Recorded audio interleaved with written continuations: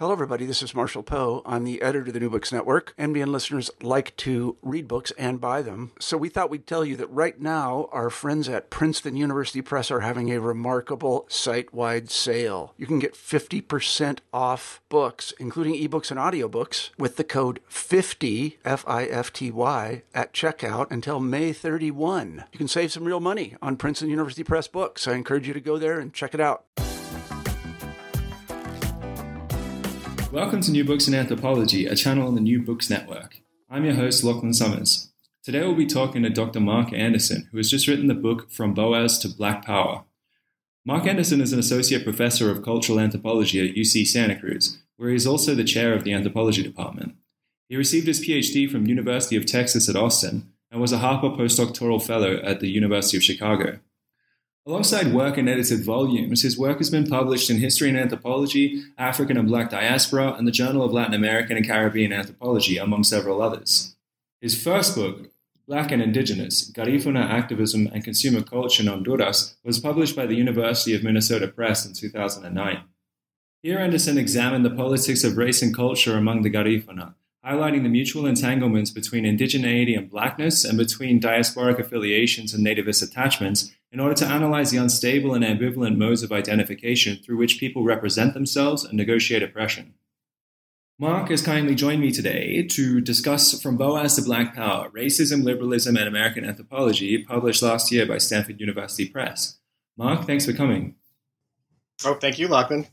I'm flattered to be here. In the interest of full disclosure, I'm a graduate student at UC Santa Cruz, where I've TA'd for Mark and taken classes under him, and I quickly became his favorite student of all time. Right, Mark? Of course.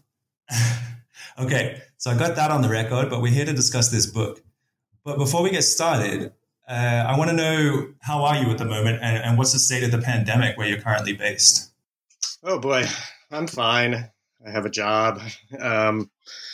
And a job that allows me to work from home. So I feel very fortunate. We're in Santa Cruz, where the pandemic has not been as pervasive as some places. But California is seeing an increase in cases. So we're just hanging in there, doing the best we can. Okay, well, I hope it gets better quickly. But I'm not entirely convinced it will. But anyway, I want to hear about your academic history, like where you went to school, the colleagues you studied with, and the colleagues that you studied under. Okay. Well, I was a undergraduate major at the University of North Carolina, Chapel Hill, where I was that's where I did my undergraduate degree. And it was a philosophy major, actually. But the philosophy major didn't have many requirements, so it allowed me to explore other things in the liberal arts, humanities, social sciences, so anthropology, Latin American studies. And then as a senior undergraduate student, before then, I became interested in Central America and had the opportunity to go to first Costa Rica and then Honduras. So decided I wanted to pursue anthropology and didn't really know what I wanted to do, but I knew I wanted to do work in Central America. I ended up going to the University of Texas at Austin, where my first year advisor was Edmund T. Gordon, otherwise known as Ted Gordon, who had spent a decade in Nicaragua working on Ted's African-American. He was working with Afro-Nicaraguans or Creoles on the Atlantic coast of Nicaragua. And within the context of the Sandinista Revolutionary Project in the 1980s. And so through his influence, I became interested in Afro-Central American peoples and the politics of race and culture in Central America. And that's what led me eventually to this work on Garifuna in Honduras. That is the very abbreviated version of the intellectual trajectory. So how did this book emerge from this earlier work? So you did this ethnographic study with the Garifuna and now a history of anthropology. How did these two works relate? Yeah, so as you gave a nice gloss on the first book, Black and Indigenous, which was a book in which the project started as an exploration of Garifuna, or a people of African and indigenous ancestry whose ethnogenesis is, as a people, emerged in the island of St. Vincent in the Caribbean after a series of conflicts with the British. The British deported them to Central America. Garifuna had long been of interest to anthropologists as a kind of unique cultural group. And there were lots of questions around, well, or culturally speaking, is their culture more indigenous? Is it more African origin? But there'd been very little work really looking at the relationship between Garifuna and the larger society in which they live. Did they experience racism? There wasn't that much on how did they identify themselves in racial terms. So that became the subject of my book. And as part of that work, I became interested in how anthropologists had been interested in Garifuna and how they'd written about them. And so I went down that rabbit hole to a degree. And then one Honduran historian named Darío Uraque, a fantastic Honduran historian, in an article had mentioned that there was a African-American anthropologist who was originally slated to study the Garifuna in the early 1940s. And if he had done that study, he would have been the first, or at least among the first, anthropologists to work intensively with Garifuna. But he was denied permission to enter Honduras because of racist Honduran immigration law. That story in and of itself was interesting and reflected obviously something about Honduras, but I became curious. His name was Hugh Smythe or Smith. I'm actually not sure how you pronounce his last name, Smythe.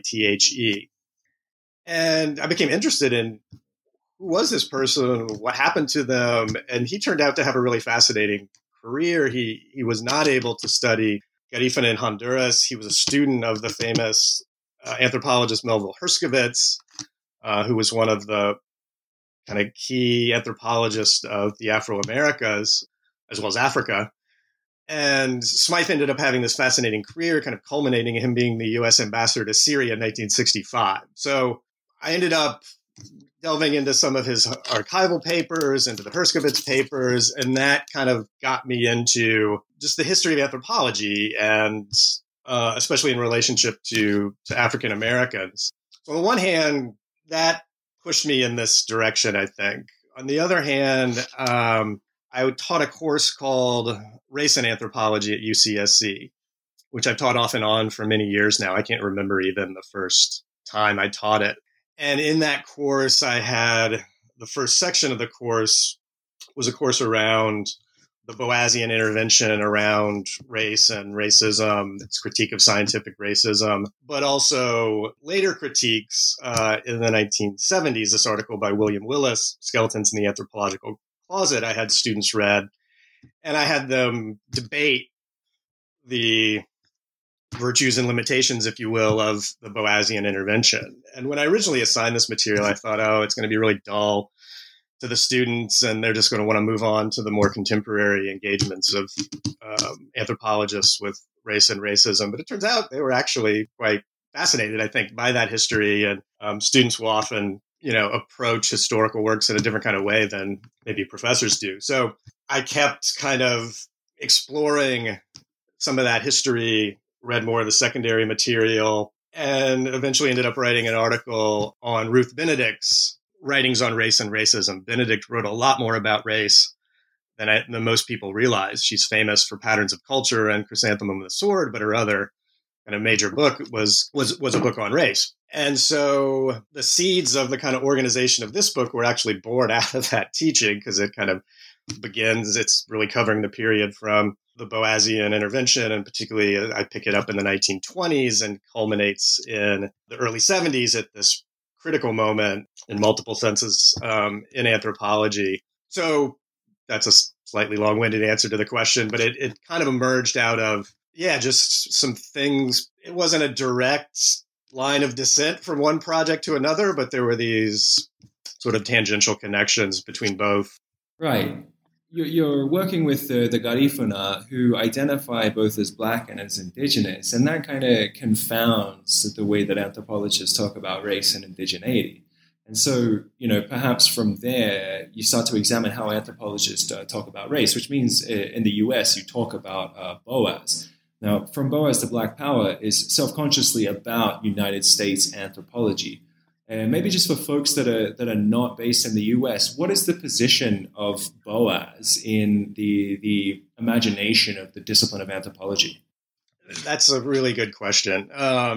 So Boaz is kind of colloquially known as the father of anthropology. There were obviously anthropologists before him, but he looms large in a variety of different ways. I mean, on the one hand, he played a really important role in the restructuring of anthropology institutionally. His coming to prominence coincided with the full-on development of anthropology as an academic discipline. And many of his students went on to become key figures in emerging departments like at UC Berkeley and other places.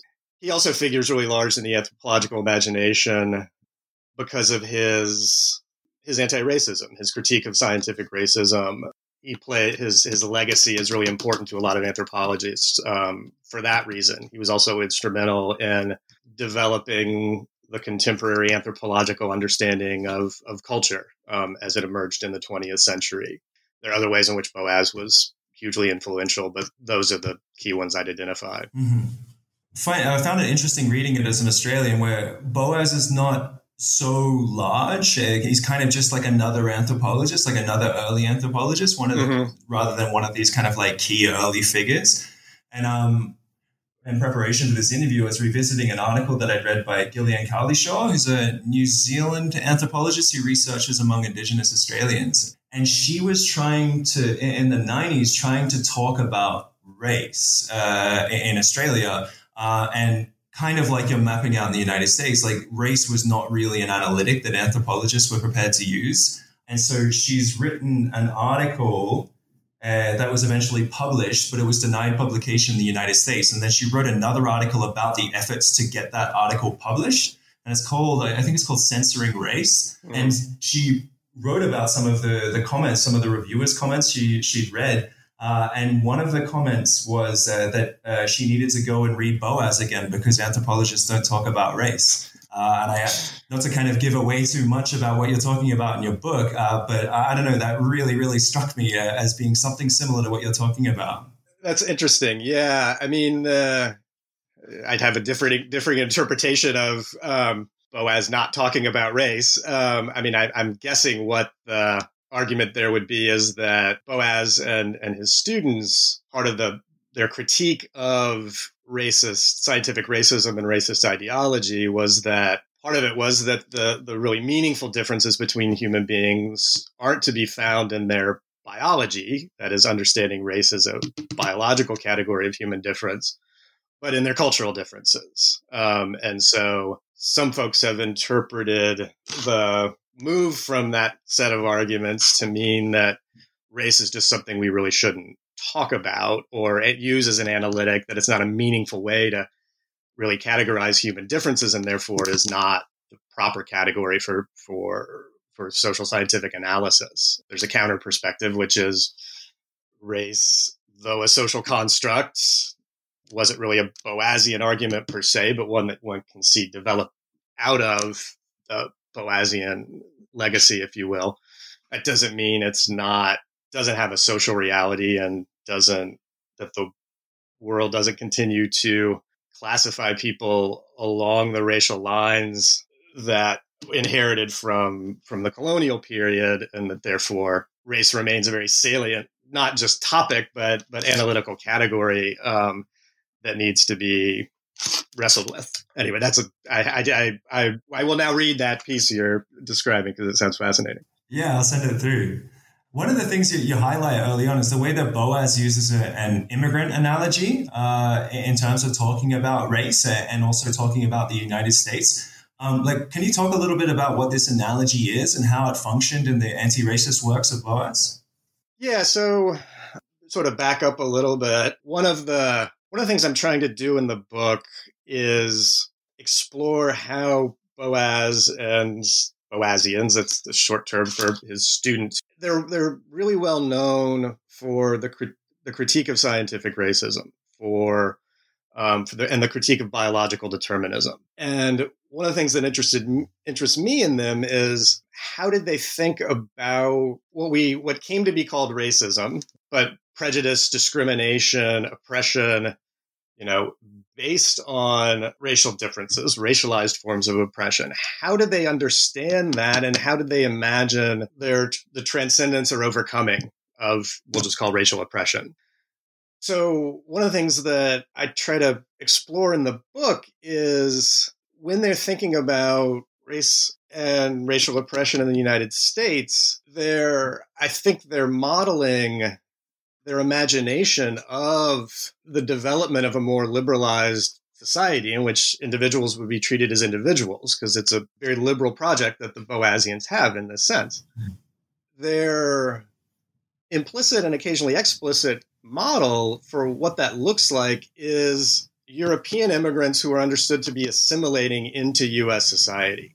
Just to go back to something you said before, though my earlier work was really focused a lot on transnationalism and diaspora and how racial identities are created not just within local or national context, but also within transnational ones and through transnational encounters and interactions. And I have a real interest in how anthropology moves across borders and so forth. For this project, one of the things I realized was that Boasian anthropologists they thought a lot about U.S. culture, and they had a project of trying to intervene in U.S. society. It was a progressive liberal project. But when it came to really fully trying to confront racism in the United States, they're limited by this imagination or modeling of the overcoming of racism, if you will, on the model of an assimilating European immigrant who's, of course, assimilating into whiteness, right? Which is being reconstructed and reconfigured throughout the 20th century. But that for those who are rendered beyond the boundary of whiteness, beyond the pale of whiteness, if you will, this is something, there's something of a paradox in this effort to imagine what, say, anti-Blackness and what it means and what it would mean to have Black liberation when the model is the assimilation of European immigrants. Right. Yeah, this is one of the really striking things that you're talking about. Something that I definitely had no sense of in terms of Boas's anti-racism is these weird paradoxes that he gets himself into, in that he kind of constructs the idea of the US in terms of a liberal future of human freedom, or of individual human freedom, and yet was very pessimistic about white people's capacity to think of people who aren't white as human. And relatedly, he's arguing constantly that race is not a biological reality. And yet he's saying that a very, biological form of mixing was the only way to overcome the issue of race in the United States. Like, could you synthesize some of these paradoxes and how Boas grappled with them, or if he did? Yeah, I mean, that is the subject of the chapter 2, I think it is, on Boas, is trying to sort of both identify and try to explore the train of thought that leads to these paradoxical positions that he ends up taking. As a qualifier, I wouldn't say necessarily that Boas himself thought of or discussed race as a social construct per se. Right. But there is the way I frame it in the chapter is he has a article on U.S. African Americans in 1921. And he ends it's called The Problem of the American Negro. And the last line of the article is, "Thus it would seem that man being what he is, the Negro problem will not disappear in America until the Negro blood has been so much diluted that will no longer be recognized, just as anti-Semitism will not disappear until the last vestige of the Jew as Jew has disappeared." Mm. There's a lot we could unpack in this sentence, but I would highlight one of the ways it's deeply problematic. Mm. Boas was suggesting that the long-term solution to anti-Black racism was the lightening of the Black population in the U.S. through interracial sex.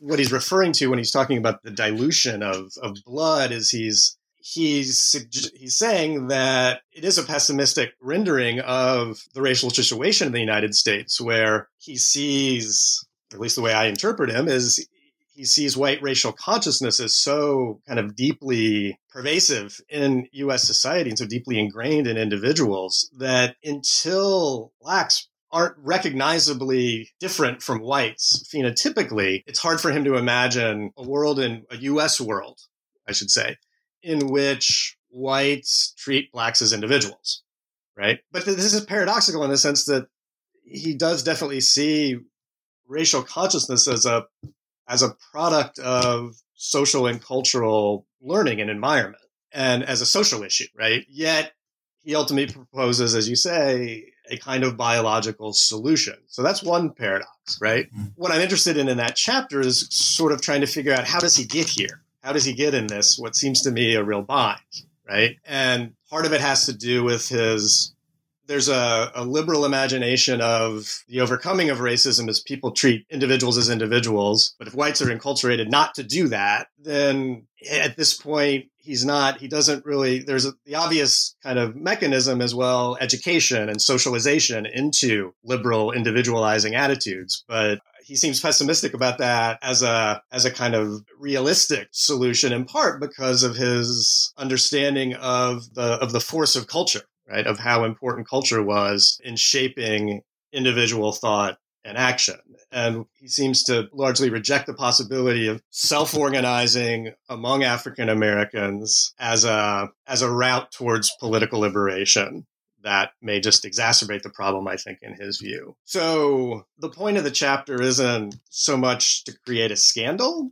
One could go down that road, I suppose, but to really figure out what's the sort of train of logic as a liberal thinker that leads him to this position. And I actually find his pessimism quite sort of interesting in a way, analytically, because it could have led him to a full confrontation with the whiteness of America, the way in which, because part of the problem with the question of having liberalized individual relationships between people is, what's the political unit in which people are operating? What's the nation state?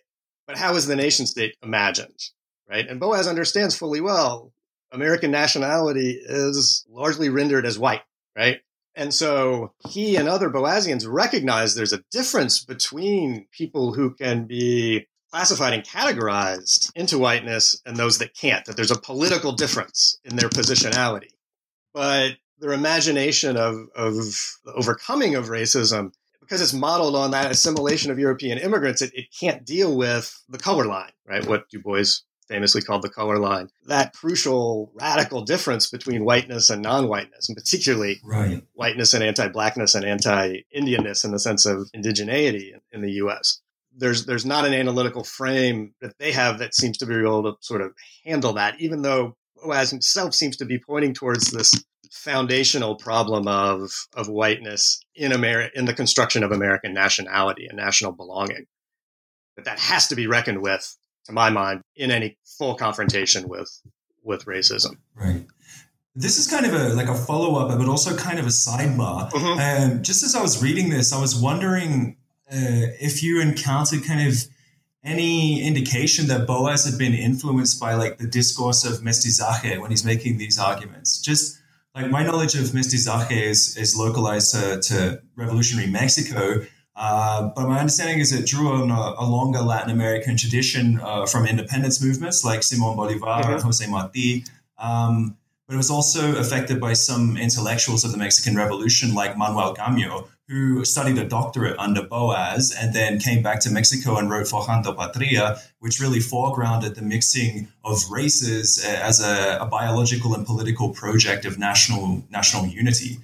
I had always thought that kind of idea had come from this long Latin American tradition and from Boas, and that's how it kind of got to Mexico. But I'm wondering to what extent some of these Latin American ideas went to the United States, through people maybe like Manuel Gamio. Did you see any indication of that kind of influence? Yes. Yes. And it's it's a very pertinent question. And I think it's one of the other elements to his thought that I think is actually key to helping understand it. You could also mention Gilberto Freire, famous Brazilian scholar who was known for his promotion of mestizaje, or the equivalent of it in Brazil. I think Boas, with, part of the insight that what he refers to as racial consciousness is different across different social formations, I think is informed by his understanding that in Latin American societies, racial consciousness is it's not non-existent, but it's not as, I don't know the right word, pervasive or acute or categorical as it is in the United States. That is, there's intermediate categories between white and Indio or white and Negro. There's a fairly, I think, common perception in the early 20th century that racial prejudice isn't as stark as it is in Latin America as in the United States. And so one of the ways in which I think Boas is trying to understand that is, well, there's a greater history of intermixture and greater kind of recognition of intermixture in Latin American societies. And so the consciousness of race as a kind of the link between, say, blackness and a discrete social category isn't the same in Latin America as it is in the United States. So this is definitely, I think, informing his thought. There is a Latin Americanist, if you will, influence to his thinking, and he's drawing on that fairly consistently in the 20s and 30s. And he sees a difference in the U.S. And so he is a proponent of interracial marriage, both, I think, on the grounds of there's no biological reason to oppose it. Biologically speaking, it's nonsense to imagine so-called racial mixing as being a problem. But also he sees, I think, looking to Latin America, a mixed society as having the advantage of not having social categories be directly tied to racial categories.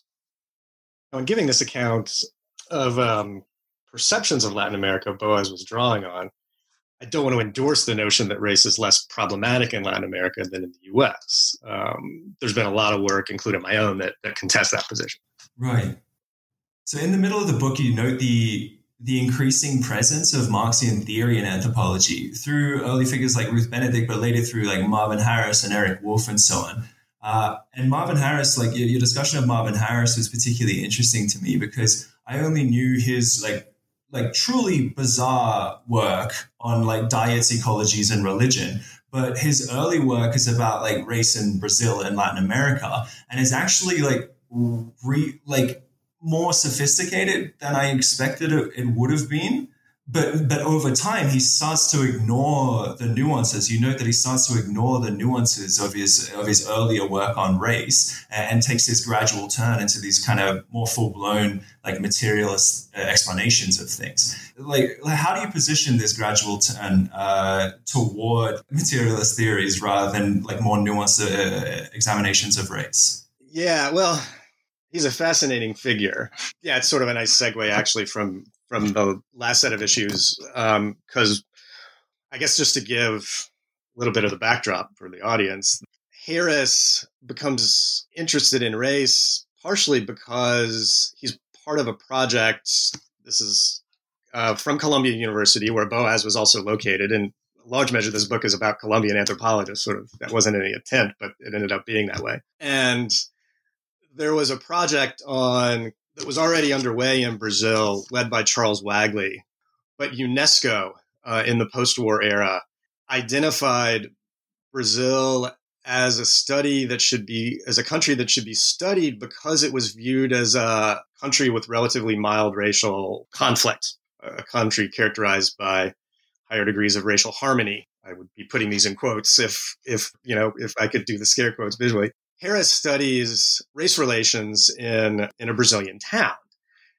And yeah, what I found fascinating about this early work was, to me, he develops a pretty nuanced ethnographic account, both of the nuances of a Brazilian racial classification system, which is quite different from the United States in a lot of ways, but also of discrimination and prejudice and the relationship between race and class, where the meaning in local terms of class categories is inflected with racial meanings. And he's quite clear that can't be reduced race in this and kind of anti-blackness and the high valuation of whiteness inflect understandings of class, but can't just be reduced to them. Later, he develops a more comparative look of race in the Americas, driven by a political economic kind of Marxian approach. And I find this a really interesting moment and opportunity in anthropology. An anthropologist kind of moving on in a way from a Boasian legacy, really trying to think about racism in relationship to political economic structures. Yet it ends up losing some of the subtlety of the insights of the earlier work and largely really foregrounding class as the real issue in a lot of ways. It does make some really, I think, important and interesting comparisons between racial classification systems in the US and Brazil, but ends up also, I think, minimizing racism in Brazil. Partially, I think, because there's an imagination of segregation based on concrete and discrete categorical differentiation between people as the sort of maximal form of racial oppression, I think I call it.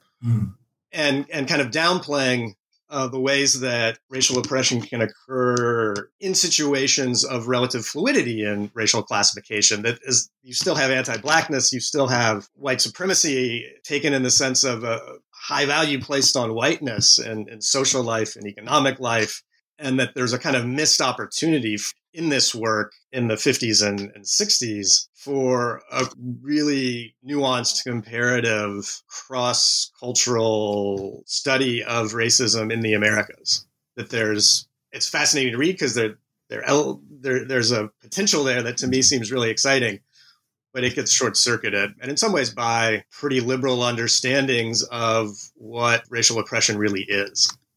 So on the topic of kind of like missed opportunities, like, you know, that Harris seems like he's going one way and then kind of pulls it back and goes a different way, and so kind of misses an opportunity to really kind of critically engage with anthropology as a discipline. A big part of this book is the 6th chapter, where you're noting the critical perspectives of, you know, Black anthropologists and anthropologists of color, principally calling attention to the racial politics of the discipline in a bid to decolonize it. But then you note that, you know, Faye Harrison releases Decolonizing Anthropology in 91. Just last year, there's a book that's published, a co-authored monograph called Decolonizing Ethnography. Like, you're pointing out that these opportunities for a real, like, rigorous critique of the discipline, they kind of get a little bit sidelined. Can you talk about what's happening in the long 60s here and why these perspectives were maybe neglected? Yeah. Yes, and thanks for this. Brings us to the sort of whole arc of the book, which is the sort of, aside from the conclusion, the real endpoint of the book is this period in the late 60s and 70s where there is, some people call it the crisis in anthropology, some people call it a kind of radical turn, but there's a broader moment in the context of post-War II, World War II, kind of formal political decolonization, the civil rights movement, and then the Black Power movement in the United States, and then, of course, Red Power and Chicano Power, and, you know, things are happening in Mexico at this time. And even more broadly, in academia, there are a lot of critical issues and questions being raised about what is the academy, you know, in anthropology, what is anthropology for? Who's it serving? What does it do for the people who anthropologists study? And within that context, there's also the emergence of still not large numbers, but larger numbers of anthropologists of color who, in the moment of the rise of Black studies and efforts to reimagine the university, organize and have interventions in the AAA and are engaged in a kind of collective movement to rethink anthropology. And so this chapter is about, basically I focus on 3 figures who wrote kind of critical and perspective essays about anthropology. One is William Willis, Skeletons in the Anthropological Closet, Diane Lewis, Anthropology and Colonialism, and both those authors are scholars are African American, and Charles Valentine, who's white, who writes a book called Black Studies in Anthropology, exploring the relationship between anthropology and the field of Black studies, which had really taken off as an academic field in the late 60s and early 70s. And they engage in a whole host of sort of representatives. I see them as kind of representatives of a larger set of struggles going on at the time, in which anthropology is being politicized in a very self-conscious way, in which the traditional kind of parameters of what anthropologists could be studying and who should be studying what is being questioned. The term native anthropology gets coined by Delmos Jones at this time. At least that's my sense of the coinage. There's a development of a critique of the culture concept or of the ways the culture concept can be used to essentialize in ways that are analogous to forms of racial essentialism. That critique is really first voiced, I think, or not first voiced, but developed in this period to a degree that I think is kind of often not understood by later generations of anthropologists. I could go on and on, right? There's a whole host of interventions that are made, and then part of it is also a re-examination of the history of anthropology. And Willis develops critical insights into the Boasian intervention, and part of it's being also inspired by critiques of liberalism, and particularly white liberalism, that are really pervasive within Black Power movements and within Black studies. So the whole role of the academy in the production of racist social formations is being questioned. And so for me, this is the kind of first decolonizing moment in anthropology. And it's very interesting that we're now, basically 50 years on from that moment. And there's a continual need for a call to decolonize anthropology, in successive generations, right? And I think like Faye Harrison is very much aware of and cites the work of folks we're doing in the early 1970s, writes about it in the introduction. But some of these figures haven't got the recognition I think they deserve. In the conclusion, I highlight that. It is, I think, interesting question to reflect on was why is there this sort of continual need for a call for the decolonization of anthropology? What does that tell us about anthropology? There are battles in anthropology initiated in that era that continue to persist. All right. So thinking about the book as a whole, like your book is critiquing like Boas and Boasians kind of like within their time rather than outside of their context. So this is why you've got this kind of focus on like missed opportunities and so on. So you're not like letting the fact that these folks were, maybe more progressive than their contemporaries, like inure them from critique, but you're also not just juxtaposing Boasian anti-racism with contemporary anti-racism. Can you talk about how you approached writing history here? Yeah, and I would like to hope that's what I'm doing. I think there may be some readers who disagree with that assessment, Lachlan, but yeah, I think it's any time you write, all history at some level is presentist, right? You're motivated by contemporary concerns. So, and it would be, I think, sort of foolish to deny that. But I do try to, the question of then how do you contextualize the Boasian intervention, which I think it's really important to emphasize. I do describe it as anti-racist. I think I don't want to minimize its importance in the earlier chapters. I mean, one way to make a juxtaposition is, I talk about this 1924 immigration law that's being promoted by a set of scholars, some might say quasi-scholars in some cases, but using the science of eugenics and drawing on, scientific paradigms and language to advocate for highly racialized forms of immigration restriction. And Boasians were opposed to that, right? And publicly engaged in a project of contesting that, right? At the same time, a large drift of the book is trying to pinpoint contradictions, paradoxes, limitations of the Boasian intervention that I think the critique I develop is enabled in part by whiteness literature that's developed later or other critical race theory that's developed later and so forth. But I don't think that exempts me from trying to develop those insights on earlier work. And at the same time, I don't think it's sufficient to just say, well, Boasians are writing in a time of entrenched, overt, white supremacist discourse and language. And that's the context. We have to understand them. And that is the context we have to understand them. But there's also intellectual context that we can compare them to, right? And other thinkers who are contemporary, right? There are Marxist forms of critiques of racism being developed at the time.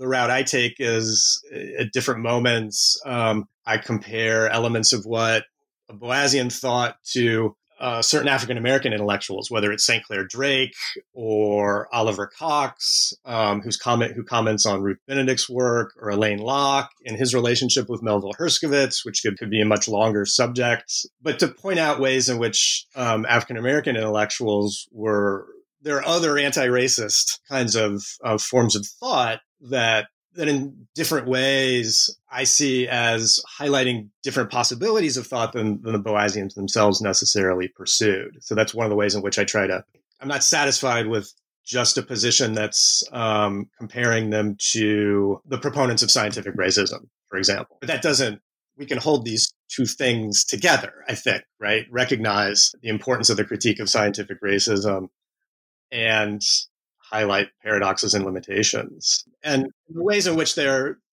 really key to the making of a liberal anti-racist imagination, which I think needs to be put under critical scrutiny, right? Because that's part of the legacy that's been inherited, both within anthropology, but more broadly within the U.S. The whole colorblind discourse is sort of obvious place to go, right? I think it's more and more recognized that's utterly inadequate to confronting, racism, whether we're talking about, in the 20th century or today.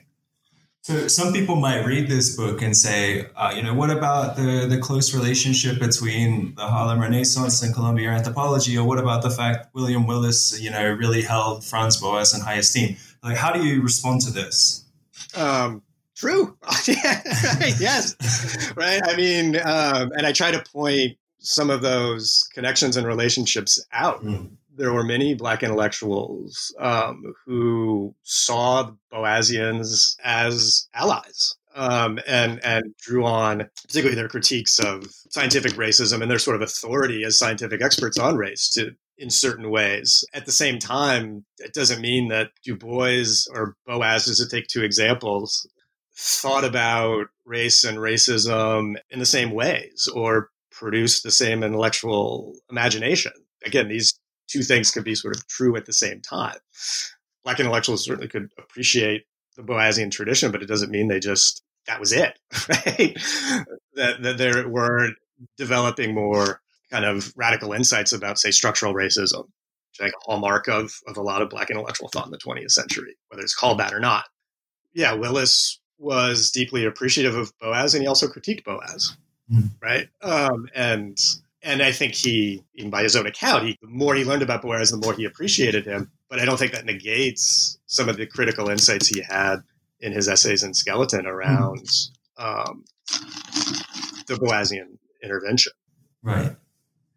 Throughout the book, you're noting a bunch of different anti-racisms that the discipline of anthropology might have been able to take, and yet these various ideas were neglected for various reasons. But I just want to kind of maybe visit a couple of these scholars, and you can just say St. Clair Drake, Oliver Cox, Alain Locke, William Willis, folks that are not necessarily part of the canon in anthropology, maybe just for folks that are really interested in kind of pursuing what this anti-racism is and what it might look like now. Could you maybe just mention a couple of works by some of these scholars? Yeah. So, and I think of the ones you mentioned, the actual Drake is an anthropologist. Locke was not, though he engaged anthropology a lot. Oliver Cox was a sociologist, but anthropologists should be reading people besides anthropologists too, for that matter. So all these folks are folks that, but maybe I just stick with Drake because, and just as a sort of side note, Drake was the advisor of Ted Gordon, my advisor. So in some way, he's my grand advisor, if you will, who is really fascinating figure. He's gotten some more attention recently, particularly for his work around the African diaspora, because he was really, he did his dissertation at the University of Chicago on the UK and Black community in the UK. He worked in Ghana in the 60s. He did civil rights work. His study of Chicago, Black Metropolis with Horace Caton, I read a little bit about in the book, is recognized classic. He has later works. One thing I'd point people towards, if you can find it, is my one regret from the book is he wrote an essay or delivered a series of lectures that he published in 1963 on African Americans and the American dream at the 100th year anniversary of the Emancipation Proclamation. And it's a series of historical reflections on the United States and the struggle for African Americans to be part of the American dream. He describes himself, I think, in the end as a kind of ambivalent liberal. And later in the 70s, Drake kind of identified himself as a Marxist. And I think he'd always had Marxist inclinations or Marxian thought influenced his approaches. But anyway, it's a really interesting set of reflections, both on the history of the United States and a kind of dialectical understanding of African American struggles to participate in the American dream. But when it gets to the end, and he's reflecting on integration. And this is at the moment of sort of at the cusp of the emergence of Black power in some ways. You can really see that ambivalence about, what does integration mean? What does that look like? Because part of, insofar as the liberal imagination, integration involved assimilation, that creates all sorts of conundrums and paradoxes. Anyway, I'm kind of losing the thread here, but one of the things I've been interested in thinking about is comparing that work to work published in the late 70s by John Langston Gwaltney called Dry Long So. It's called A Self-Portrait of Black America. It's kind of a experimental ethnography where the author, who was African-American, who had studied under Margaret Mead, interestingly, does a series of interviews with African Americans, and he largely just presents the interviews. I mean, he categorizes them, gives short little introductions to them, but it's a sort of presentation of African American voices. And in the first section, the critiques of kind of America and the flag and just being Black in the United States are really powerful, and they're so contemporary. Right, thinking about what's going on today. So that's another figure that I don't talk about in the book. It sort of comes after the period where the book ends, that I'd point folks towards as well as there's so much important contemporary work from Black anthropologists that I couldn't even begin to enumerate. And so, what's next for you? Like, now that you finished this project, do you have another one on the burner? Nothing on a burner. The burner's off. No, one of the things I realized in writing this book when it was too late was that somebody really needs to write the history of what the hell happened in anthropology in the late 60s and early 70s. And it's probably not the work any one person can take on. But I would have loved to have that book, right, when writing this one. And I don't pretend my chapter 6 does that job. It begins to get at some slices of the importance of that moment. But I don't think that's something I'm going to take on myself. We'll see. But at this point, I sort of felt like I had a story to tell about this subject between the 20s and early 70s, and I'll leave it alone. What I'm actually thinking about is doing some kind of ethnography around private property, which is a kind of another shift that's I can make connections between both this project and my earlier project where, for Garifuna, land rights struggles, have been one of, if not the key political issue, since I started work there in the early 90s. Questions of collective rights versus individual rights when it comes to property, and even the whole framework of property is kind of under critique from indigenous ontological perspectives. All those kinds of things resonate with my earlier work. But my interest really came out of, as you know, in Santa Cruz, there was a big struggle over rent control that my sense of time now, I think, was just last year, right? Or maybe it was 2 years ago, when there were efforts to get rent control passed in the city of Santa Cruz that ultimately failed. And just talking to people in town about rent made me really interested in, or rent control made me really interested in the kinds of attachments people have to certain ideals of private property. So I'm any discussion, any analysis of property has to also, is indelibly tied up with questions of race. And so I'm not sure where I'm going to go with this, but I'm kind of thinking of doing a different kind of ethnographic project, and it could even bring me back to Honduras. But I'm just really not sure at this point. No, this sounds like a great project. As a person who lived in Santa Cruz for 3 years, I'll say that if you can do something about that rental market, we'll all love you forever. But until then, I just want to thank you for coming on the show. I really enjoyed reading your book, and it was great to be able to chat with you about it. Oh, thank you so much for the opportunity. It was fun.